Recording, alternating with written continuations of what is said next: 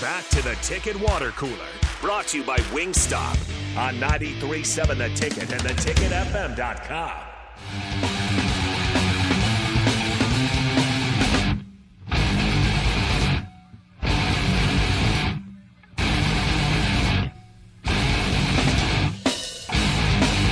We're back here, we're rocking out on a Friday. It's a day before game day here on the Ticket Water Cooler, and we liked ourselves some rock music. Rico likes himself some fire. I have fire. Some fire over there.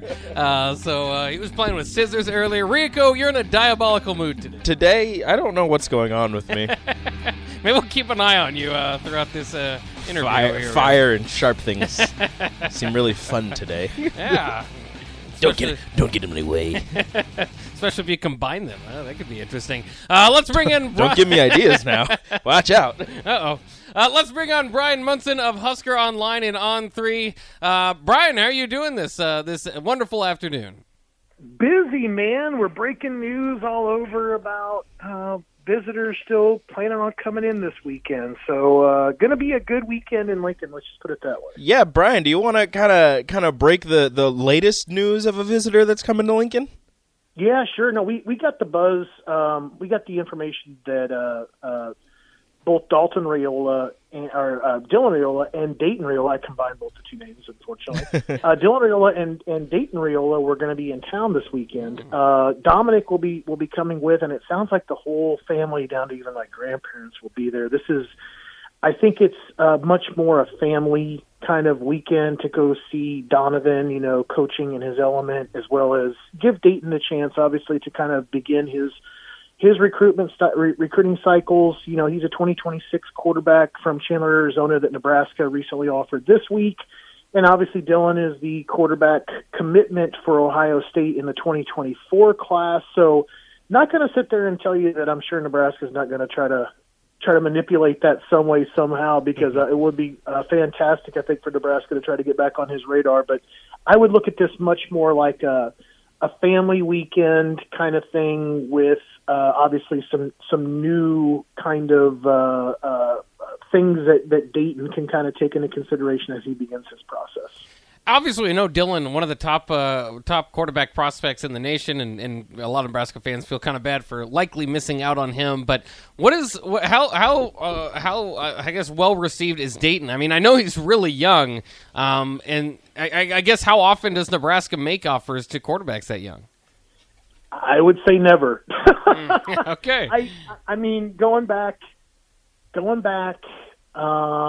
I'm really struggling to find a quarterback that was much before. I mean, maybe Daniel Kalen might have been the first sophomore quarterback potentially to kind of get an offer, and of course that was kind of a mixed, situation anyway, with Berdusco and maybe kind of an offer that was maybe rogue or off the cuff and maybe not approved fully vetted through the coaching staff, and Mickey Joseph and his staff finally have reconnected with him, so there might have been a little bit of lost time there, but that's about as early as of a quarterback offer as I've ever heard of before. So for a guy that's 2026 and we're recruiting 2023 now, so he's a freshman playing JV football. I don't think he's played a varsity snap. I looked at least through Max Preps in the video, of course, it's out there on his Twitters of JV. So I think you're really obviously not looking like this is like a committable, signable kind of offer at the moment. It's like one of those things that's got to kind of get there. Yeah, that's interesting. Also, I've seen that Nebraska's kind of been interested in, as of late, in the JUCO trail. What can you tell us about there? Nebraska has been incredibly busy out there. So there were 8 new offers made between Coffeyville, Hutchinson, and American River Junior College out in California. They range, obviously, the position spread is very predictable. You're talking about interior offensive line, you're talking about offensive tackle, you're talking about defensive line, you're talking about edge, and you're talking about middle linebacker and safety. I mean, if you had to kind of go down through the list about where Nebraska is the thinnest or they need the most help to be ready for next year, that's the menu. That's literally that's the shopping list. That's the shopping list with really what you're kind of going back and looking for when it comes to getting your team more ready or getting him ready for next season. And I really, I mean, if you guys haven't been out there and read Steve Sipple's Tunnel Talk, it is fantastic. It talks about, you know, the meetings that are taking place behind the scenes with Coach Joseph there, talking to the rest of the staff about the recruits they went out and saw during the bye week, and really bucketizing or building that matrix, you know, among the recruits about saying, is this guy a guy that can come in and start? Is he a guy that can come in and play? We need immediate help. And they're really trying to bucketize that and find those guys. So it's interesting because I think junior college guys are really going to kind of extend their timeline out more towards that end of November, you know, beginning of December, when they can kind of first sign on the dotted line, while high school guys have been typically off the board since June. And it's really, I think, tough to kind of get back into a lot of scenarios with the high school guys with having the interim tag, you know, next to the head coach title for Mickey Joseph. But I think that it's been a little bit more well received with the junior college guys, because I think that they know by then things will shake out. Nebraska is still Nebraska, and it's going to be a great opportunity regardless. Plus, I mean, a lot of that stuff, Jayhawk League, you know, you're just in the backyard for Nebraska, so it's not a big haul to move north, and you're getting into the Big Ten, making that jump from junior college football. We're speaking with Bryan Munson, Husker Online on 3. And Bryan, sticking on the recruiting trail, Nebraska landed the number 1 in-state recruit, Malachi Coleman, last week. How big of a get is Malachi for this staff? I think that it was really that, you know, well, let's back up to where, you know, where things I felt like, even before Malachi said it last weekend, it was something that I was feeling, and I had said it before. I don't think Malachi ends up a Husker unless a lot of things were changing in Lincoln. And I think that people will go, well, Scott Frost is no longer here as a head coach. I'm not really talking about that. I'm talking about Mickey Joseph finding his way to Lincoln. I'm really thinking that was before even all that stuff else, everything else happened. Those important dates, you know, right out the gate when you can kind of get out and see the recruits in January, you know, Mickey Joseph showing up at Lincoln East and really having that ability to kind of rebuild, you know, the relationship between he and Malachi Coleman. I don't think that Malachi Coleman's a Husker right now if Mickey Joseph's not in Lincoln, and I think that he pretty much said that before. But I was feeling it for the longest time. I felt like Malachi was souring on Nebraska. I felt like he saw that this team that he had loved, that he had grown up in the same, you know, market as, you know, had this sour opinion of where they were at with where the team was at, the lack of success, of course, that they were having, not a lot of offensive production, and maybe not even like a really great demonstrable kind of path to the NFL. And I think that's big now that you got Trey and you've got Mickey Joseph and you've got some other guys I think that are obviously, you know, have got some ability that I think can get there eventually. But I think with Trey and Mickey Joseph, I think that's really kind of that shining endorsement that Nebraska needed to get him. So it was huge. I mean, I don't know if I know that I cannot tell you of another time that, you know, the University of Georgia or University of USC was ever recruiting a player from Nebraska. I liken Malachi Coleman's popularity with the college football teams maybe only with Amon Green. I think Niles Paul probably got close, but I think Amon Green, from my very vague kind of memories of talking to Amon about his nephew Niles Paul and maybe some similar paths that they had to take when it came to recruiting, there were some names that I remember Ramon bringing up, you know, particularly like Penn State and Joe Pa, you know, in the early 90s. That was one of those teams that was just, you know, kind of right there, kind of really, really close to having a lot of success. And I don't know if I can really put another team, you know, like where they're reigning national champions and a team like that, you know, different eras, but that's kind of same parallels, at least to me, to where, you know, I have to put Amon Green and Malachi Coleman as being two of the most recruited players out of the state of Nebraska ever.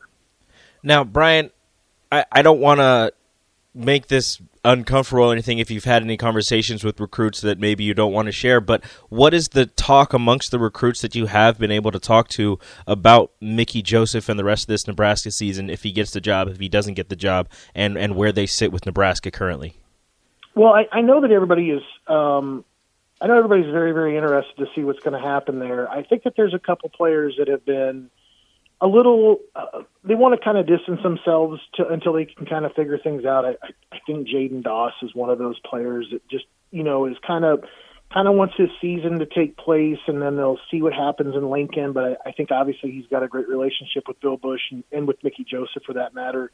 So I think that if there's a retention there for either one or both, that's going to sit very, very well with Jaden Doss. I know that like a guy like Hayden Moore that's out there having a tremendous season out in Colorado, he's getting a lot of pressure to take a look around. Obviously, Wisconsin had been recruiting him up to the point, of course, where they made a head coaching change. Colorado was still making a push. He recently picked up an offer from Texas A&M. I know that probably the one player that's going to have the biggest impact, with him based on how the staff is kind of re-pulled back together has got to be William Watson. Now, William Watson is a name that I didn't even know prior to Coach Whipple, coming to Nebraska, and before he kind of showed up, in Lincoln early in January for kind of a junior day visit. He wasn't a guy that Nebraska had offered before, Coach Whipple and the rest of the staff changes were kind of made in December. And all of a sudden he was there, he gets the offer, and you're going, okay, well, clearly this is their guy, but they're still courting other guys like Cole and Avery Johnson. And you're trying to figure out how all that stuff was going to kind of come together. And all of a sudden Watson kind of jumps in. Now, if his tie back to Nebraska is through Coach Whipple, things get a little bit interesting, but I think it needs to be mentioned, and Mike Cassano was out there, with Watson last weekend, trying to kind of, I think demonstrate that Nebraska is still interested regardless of what kind of happens, with, Coach Whipple and they want to remain a player there. It's just, it's going to come down to, of course, the relationship that was there with Watson. Can he get past not having that there anymore? Can it be about the rest of the staff and the place and the opportunity, as opposed to feeling more comfortable there without, with having his guy, there that recruited him. So there's going to be some moving parts, so to speak, when it comes to how the staff is going to be like pulled together, when they're going to make coaching changes, who's going to be part of the staff, and some of those things are going to impact some of these recruits. But I think for the most part, even talking like Riley Van Poppel, like he's in. He is in. Like that's a guy that is just in. And I'd say, there's a couple other guys that he kind of mentioned to me too that I won't go out there and totally spill the beans on, but they're in. That's just they want to be part of the bigger picture at Nebraska, and I think that they feel really good about Mickey Joseph's chances to being the head coach too. Last question for you, and it's kind of painting a picture here. If Nebraska beats Illinois, of course it would be their first victory in 20 games against top 25 opponents. Would it behoove them to name Mickey Joseph the head coach as soon as they're all in, or do you think that it still maybe should take some time, don't get caught up in your feelings after a big win, and kind of let this play out, or will it help them in recruiting the faster they figure out a coach? I think what will help them in recruiting is if they know that Mickey is the guy. Like, let's say that you get to a point where Mickey's the guy heading into the Iowa game. They should name Mickey the guy before the Iowa game. If you get there and you have enough evidence and you have come to an agreement and you've got things sewn up, then do that announcement prior to that, because I think it gives you great momentum kind of heading in. And I think that you're obviously going to need that momentum as you kind of turn the corner and you're trying to start getting into the portal and you're trying to get through that first kind of letter of intent signing day there in mid-December. You got a lot of guys, portal, junior college, that are going to be trying to sort things out, and you're not going to want to have to sort through a bunch of logistical coaching staff stuff. And I'm sure Trev realizes this. I'm sure that he realizes that having somebody in place, if he can before Iowa, or shortly after, in place, they need to be there because you've got like 3 short weeks to kind of get things going. And those are going to be some incredibly critical weeks. I know I wouldn't get too caught up in the emotion about this weekend. I think it would be a huge win. Don't get me wrong. Huge win for Nebraska if they can pull it off. But I think that you still have to remain the course, do your due diligence, go through the vetting process, come to the right answer, because I'm sure Trev Alberts is just as aware that he could spend, just 2 or 3 years in Nebraska as well if he doesn't go about doing this the right way. He wants to go through the process and stay at Nebraska as long as he can. There's not many other guys I identify more personally with Nebraska than Trev Alberts, and I'm sure he realizes that too. That's how he identifies himself as a Husker. Excellent stuff. Always insightful and always entertaining. We have him on every Friday to get us ready for the game. Bryan Munson, thanks again for some time out of your day. Be good, guys. We'll see you. All right, there he goes. Bryan Munson, part of HuskerOnline, the On3 Sports Network. Let's take a quick break. When we come back, we'll take a look at some ticket prices across the land as we prepare for the happy hour coming up after this next segment of the Ticket Water Cooler. That's coming up next here on 93.7 The Ticket.